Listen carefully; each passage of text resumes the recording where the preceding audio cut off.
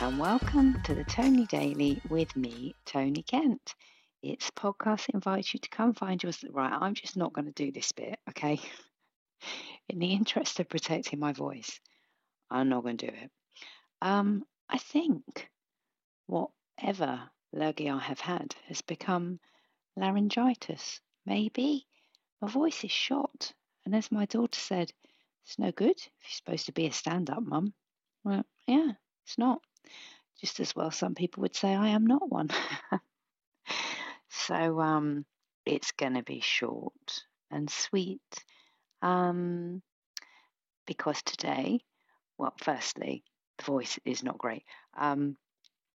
Thank you for the extra stories that you're sending me about what goes on in an office. I will bring you an episode centered on that.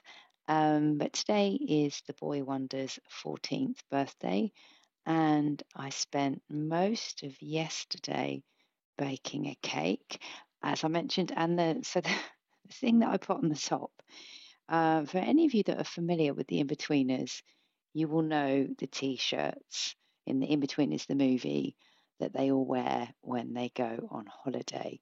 Yes, per se patrol. I just did the cat's face. That's all on the cake. I was not going to do the entire thing. It's so vulgar.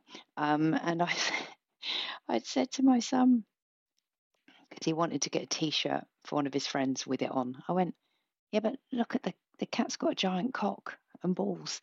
He went, oh, I thought it was its tail. I thought, oh, it's so sweet. He's still sweet underneath it all. Oh, I thought the cat had a big tail. No, the cat has got a great big cock. So I made a very nice, well, we haven't tasted it yet, a 3-tier chocolate sponge with loads of fondant on to hide some mistakes that I made with it, and an icing cat's face. So we're going to have a bit of that later, which will be very sweet. And that's that, really. Once they get to 14, I don't know about your kids, but my 16-year-old bought the 14-year-old a very inappropriate gift. Although it's very biodegradable, environmentally friendly, I think. It is, instead of growing like cress out of some cotton, it is a phallus that grows grass, basically. Yeah, it's nice, isn't it?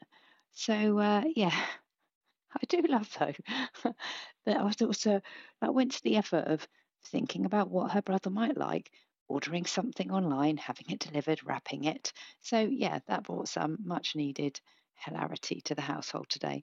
Um, so that's it too. Like, once you're into second year of teenagerdom, is that like, they're properly into it, aren't they? So yeah, that's that, short and sweet. If I had more of a voice, I would have more to offer, but it's probably best for everybody if I just say thanks again for sending me your naughty stories. You will get an episode sharing lots of details on those in the coming days.